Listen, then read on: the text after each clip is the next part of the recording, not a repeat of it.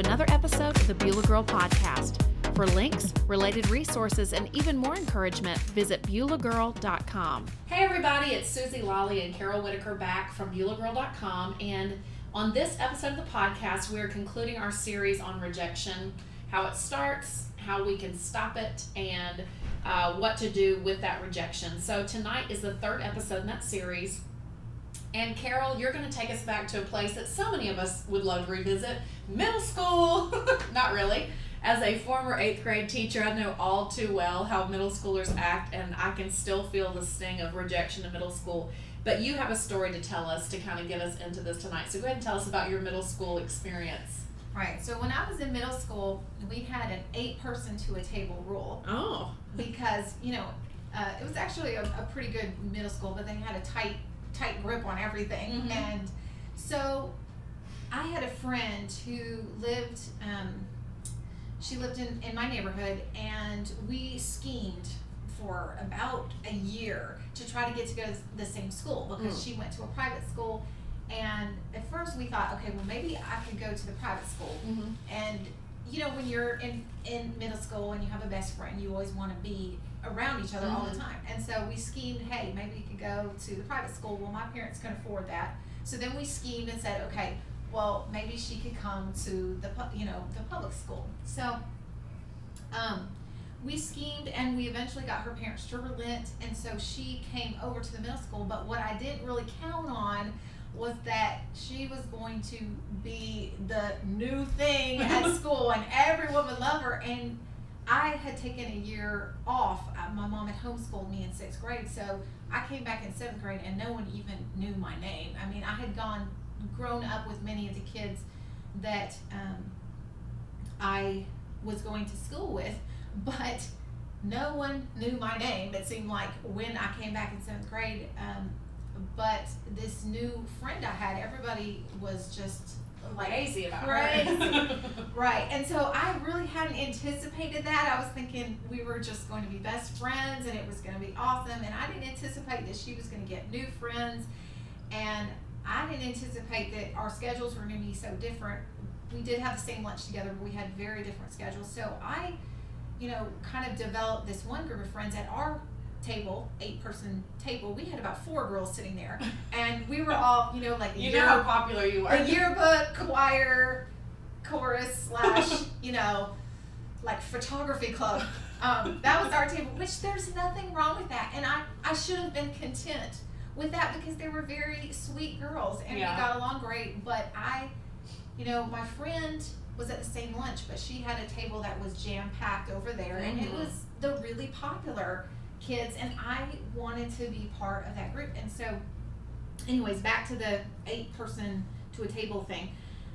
She invited me to come sit at her table for lunch one day, and I went to go sit there, and all of a sudden, as I was sitting there was this boy that was sitting that had been in my 5th grade class. I sat right next to him, and he just said right out there in front of everybody, "Why is she sitting here?" Like I wasn't, I couldn't hear, or I didn't have a name. And it was so humiliating because I was trying to impress this friend that I brought over, and I was supposed to know these other kids because I had gone to school with them. And I was so humiliated, and I just did not know what to do. And I can't even remember if she said anything in that moment, but it was so awkward for me. And I got through that lunch. I don't think I said a word. I just put my head down and was chewing my sandwich. Didn't defend myself, nothing, but I just bolted out of there as soon as I could when lunch was over. And it was just such a moment of shame for me. I was so humiliated. And I think that, again, this happened in middle school, but I still vividly remember it. And it's kind of funny to me now. But I think we all have those moments where we're really singled out or really called out in front of a group of people. We're just so embarrassed, or we're just made to feel, one of the things we talked about in a previous episode, we're just made to feel like we're a disease or there's something wrong with us. Someone says that really cutting thing that makes us feel like we shouldn't even exist. Like we'd do everybody a service if we weren't even here. So I just tell that story just to illustrate, again, as we've been talking about in the past episodes, just how painful rejection truly can be. And in the last 2 episodes, we've really focused on not getting in a cycle of rejection and what to do if we do get into a cycle of rejection, how to really stop that. But in this episode, talking about rejection, I just kind of want to wrap up all those loose ends and just take a practical look at just a few things that we can tell ourselves when we're in a situation, like when we're sitting at a table and someone just launches a comment our way, and we just are sitting there, and it's, we're just blindsided, right? And what we can do in those immediate situations where we face rejection. So you've got several action steps in the article, and one of them is what we believe about ourselves makes all the difference. So go ahead and talk about that one. Right. As I'm sipping my and this is the scripture. This is the scripture that I just stole from you. Sorry, here we go. We're going to revisit. If you didn't listen to the last episode, this scripture will be new to you. That's okay. Great minds think alike. The scripture she's talking about is Proverbs 23:7, which I'll explain in a minute. But in that moment of rejection, I think we've talked a little bit about not slipping into a cycle of rejection, but just kind of piggybacking along with that. Before we even have really a chance to process through that and really decide how we're going to react, I think that we really have to watch what we believe about ourselves after a major rejection or humiliation happens. Because what we talked about so often is that our thoughts can often begin to turn inward. Mm-hmm. And whatever has been negative that's been said about us can become what we start saying over ourselves, or we could just start saying some really negative things like, I should have never sat at that table. I wish I was dead, or I wish. Those words have the power to be so damaging. Yeah. That words of self-hatred. So we really have to be careful and know that what we believe about ourselves is important, because our actions flow out of our beliefs. As you mentioned, that scripture, Proverbs 23:7, tells us that as a man thinks in his heart, so is he. So what you think about yourself is going to be what you act out and what's going to be true. If we have been told all of our life that we are fill in the blank, we may believe it and act accordingly. Do you believe you're not as good as other people? Do you believe you are a problem? Do you believe you always ruin relationships? These are important questions to know and apply biblical truth to, because if we don't, then we can easily fall into what we describe as a cycle of rejection and begin to take those words that other people said about us and speak this over to ourselves. So we really, when we're rejected, need to really press into God in those moments. Beth Moore, she's written a great book. It's called Breaking Free. And she talks about really in those really tough times, and it could be a rejection or it could just be a really painful time. She talks about in her book a time when the death of her mother. Even sometimes it could be a rejection like we're talking about, or it could just be a really painful event. And it's in those times that Satan really, as we've been talking about in previous episodes, he wants to exploit those. Like, for instance, she talks about with the death of her mom, how she was so brokenhearted that it was like she really just wanted to stay in that grief. And not to say that it's not healthy to grieve, or it's not healthy to, you can be sad and depressed after someone dies. Okay, yeah. God's going to allow you to go through that process of grief. But if you get sort of stuck in a place where, a few years later, you haven't made any progress as far as working through some of that grief, you can start some really unhealthy thinking patterns if you're not careful in places when you're really hurt or rejected. So we need to get along with the Holy Spirit. We need to replace the wrong statements we're speaking of ourselves with truth, and really understand, okay, he loves us, he has plans for us. It's so easy in that place of rejection to begin saying we're not loved, we're not wanted, God doesn't love us. And those are things that can really put a block in our relationship with God.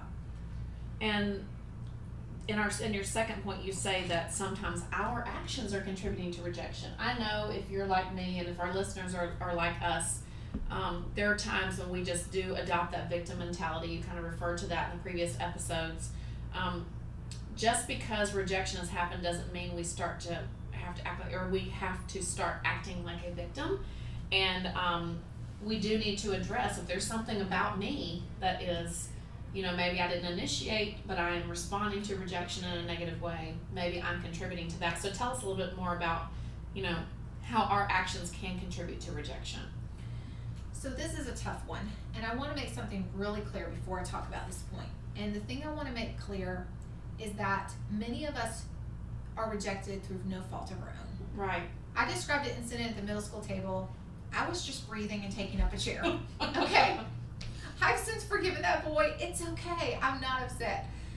But I'm talking about there are, as far as deep wounds that can happen to us, that we go through some kind of abuse or molestation, or someone breaks up with us in a relationship, and it literally is through no fault of our own, other than, if maybe we could have retained that relationship if we altered completely who we are or whatever, but it's no fault. But there are situations that are not like the middle school one I described, where I think that we have to, again, evaluate and have God help us look at the situation through his eyes and not just our own, and say, okay, is there something I'm doing that's contributing to this rejection? And again, I don't want you to be like morbidly self-reflective or something and say, oh my goodness, it's all my fault.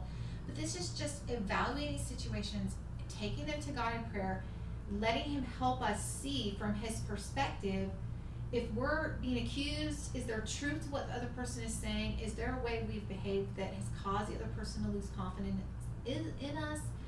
If we truly want to come to a place of healing and a place of hurt left by rejection, we must be willing to surrender our anger and offense and approach the circumstances not just by looking at what the other person did, but by asking, Lord, is there an offensive way in me? Psalm 139:4.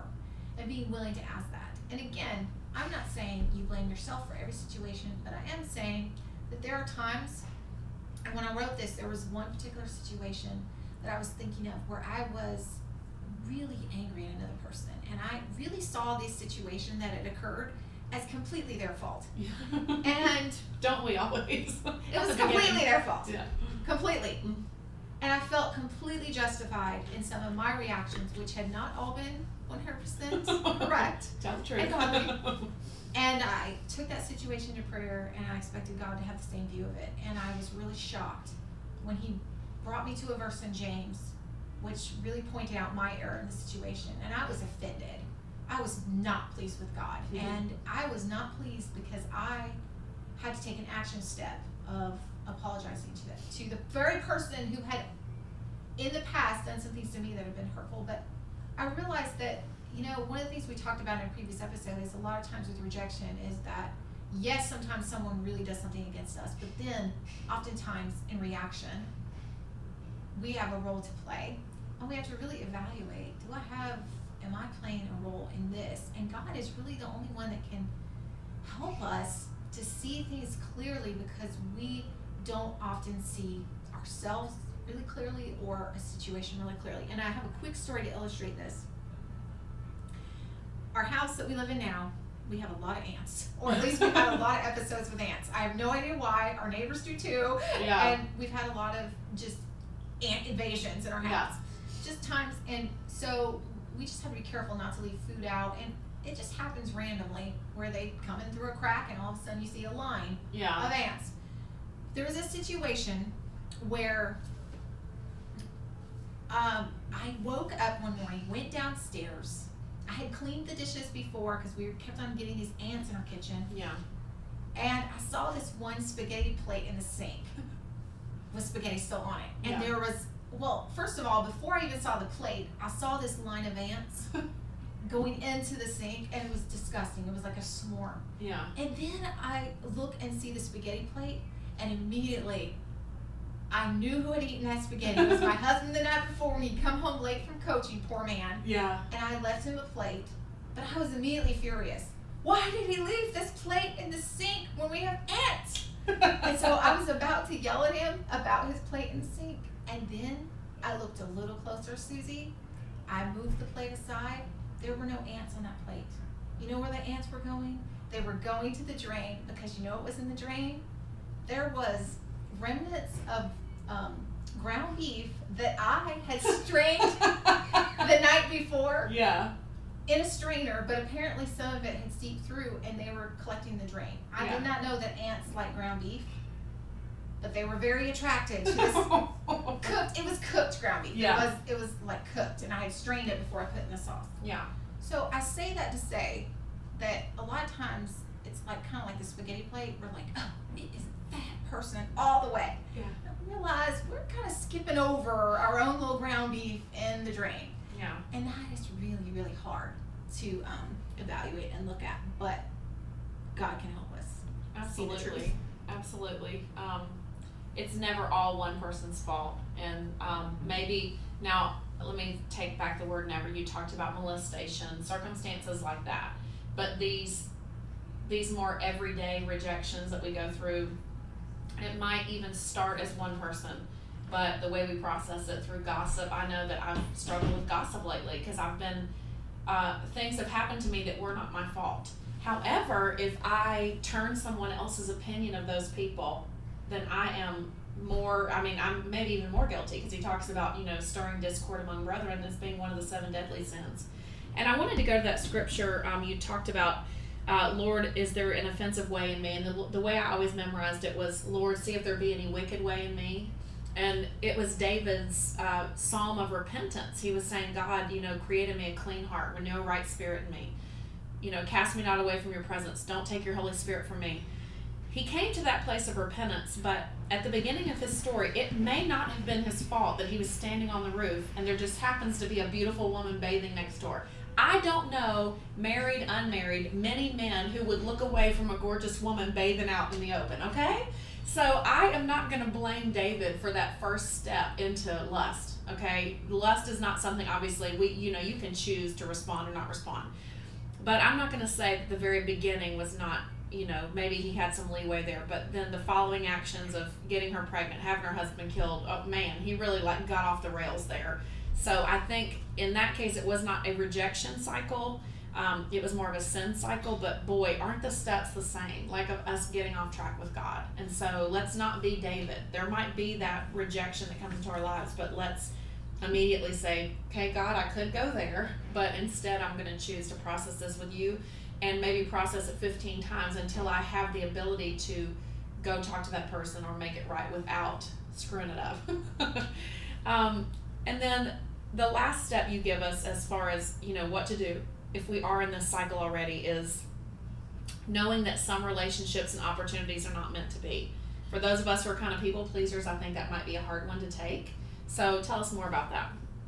Right. So when we are in a situation where, again, we've experienced a rejection, one thing that, again, I think we have to remember is rejection is most often has negative connotations for us. Right. No one wants to be rejected. We talked about in previous episodes how it can literally feel like a physical attack on us. Like if someone punched us, or we can start having anxiety around that person. Like it can literally have a physical impact and even affect our health. So it does generally have very negative connotations. But I read one time a statement by Lisa Turkers, and she says this: rejection is often protection. And that has been a very interesting way for me to view some of the rejections that I've gone through, is some relationships and opportunities that often we obsess about them when they're not working out, or we really want to make a relationship work that's not working, or we really want to be friends with someone that doesn't really want to be friends with us, or we want that romantic relationship and we're chasing after that person that isn't showing that much interest in us. Not that I've ever done that, Susie. I'm thinking of that book title, He's Just Not That Into You. Yeah. Yeah. Which we don't want to believe, right? Yeah.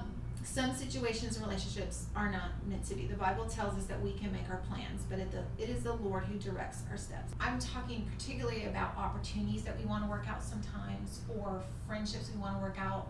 And often we might really try to force it and really I'm gonna make this work no matter what. And sometimes they are just simply not meant to be. And maybe God is even allowing it not to work out because he's protecting us. Yeah. Particularly in situations. I can tell you, to the middle school incident, I really wanted that friendship to work out. I really wanted to be with that group of friends. And as I look back on it from an adult perspective, so what happened with that friendship is that we went opposite ways. She continued kind of on, she grew very popular in middle school, very popular in high school. We stopped really hanging out. We were neighbors, but that friendship really stopped working out, and it was devastating for me. It really, really hurt. But as we went down separate paths, that friendship really wasn't a good friendship for me. She wasn't someone that was spurring me on in my relationship with God. She was making choices that were,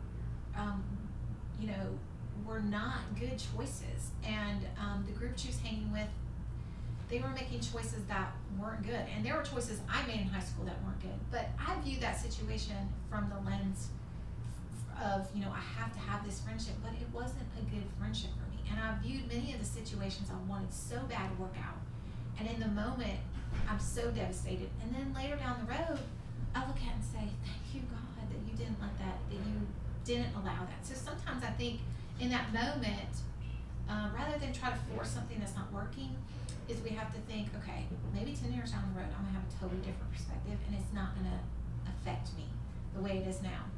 And even if we can't, I'm thinking of you, your daughter is approaching middle school, as we were talking about earlier, and there are going to be days when you're going to have to, I know you've shared some conversations you've already had with her, but I'm thinking of how so many times we try to give wise counsel to people who are not maybe mature enough to receive it. And sometimes we do have to walk down the road before we realize, oh, my mom was not an idiot, or whoever was giving me that counsel. But I would hope, and I know that Carol would hope, that some of the advice we're giving on this podcast, because we've experienced it, we've lived it, that at least some of it, you could just take our advice instead of having to make the mistakes yourself, or if you're stuck in a cycle, you could get out of it earlier than maybe we got out of it. That's always the wish, is that, I've heard the expression Titus 2 women. Titus 2 talks about us taking other women, and mentoring them, and as kind of virtual mentors, that you would hear from us that, there is a way to get free. There is a way to break free, live free. Talking about the 2 books that we referred to in the little series, that we don't have to just accept things the way they are, but we can get out of it earlier, than if we didn't maybe have some of this godly advice.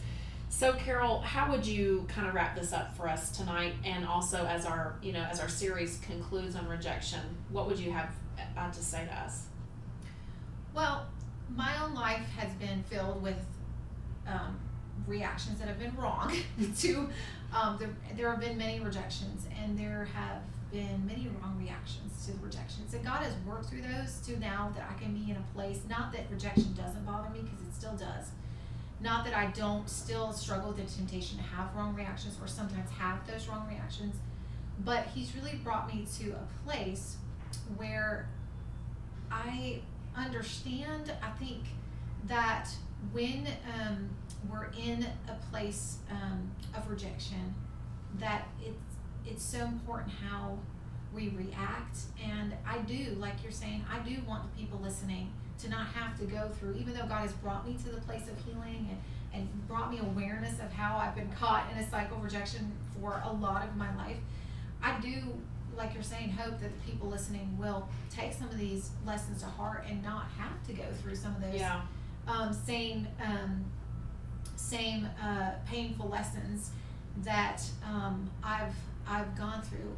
But if I hadn't gone through those lessons, it tells us in the Bible that God works everything together for the good of those who love Him. So even though I've had to go through it sort of the hard way, it has brought good in my life in the sense that I can now tell others, hey, you might just take a pause here and not react in the same way. One of the things that I've learned from being extremely depressed is that depression is often caused by misplaced dependencies and unrealistic expectations of others. That what I think I've fallen into over and over and over in my life is expecting and being so upset when other people don't act the way I want them to act, or they don't react to me the way I want, or things don't go exactly according to the Carol script in my head. I think that when we understand that people are going to do what they want to do, that is often totally different than what we want, and we just let that go, our expectation of them go, and say, okay, or they are not going to react the way we want in situations, and we can let that go. That when we let our expectations of others go, and even our expectations for a situation, and say, okay, God is sovereign over this. I don't even know what's happening here. I don't even understand why I'm going through this. It's all going to be clear to me someday. Mm-hmm. Maybe in the next year, or the next month, or the next week, or maybe not at all this side of eternity.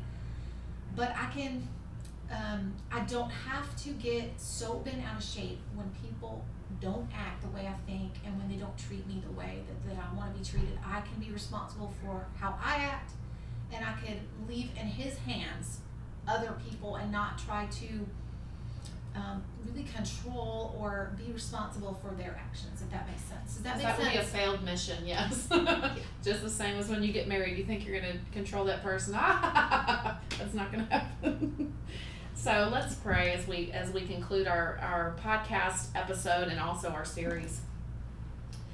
God, we love you so much, Lord. The story that came to mind as we were, just doing this last episode was the story of Mephibosheth, and how he was crippled, and he was crippled by a physical ailment. His nurse dropped him when she was running, and he had to bear that the rest of his life. But some of us have been crippled by rejection. We feel like we cannot move forward because it was their fault. I can't get past it, or whatever the situation is. But as Carol shared, and as there's a Leland song that says, I was carried to the table, seated where I don't belong. And you are a God who picks us up right in the middle of our mess, right in the middle of our rejection. We might be so crippled and bowed over by the way that life has treated us, and that may have been entirely not our faults. But you are the one that if we will just reach up a little hand, we may not be totally able to even stand, but if we'll just reach up a hand, God, you swoop us up, you put us on your lap, you when it's time, you carry us to the table, and you seat us even in the presence of our enemies, God, and right there you celebrate us. God, the things that we did not intend to happen, things that people have done that were so evil, God, you're going to bring good out of those. You're going to celebrate us right in the middle of those who maybe tried to crush us. And God, you are a faithful Father who, if we ask you, will respond to the cry of our hearts, which says, God, I don't want to be rejected, but I also don't want to deal with it poorly when it happens. We love you, Jesus. We thank you so much for who you are, that you've chosen to walk with us through this life. And we believe that you do have better things for us on the other side of rejection. In Jesus' name we pray. Amen.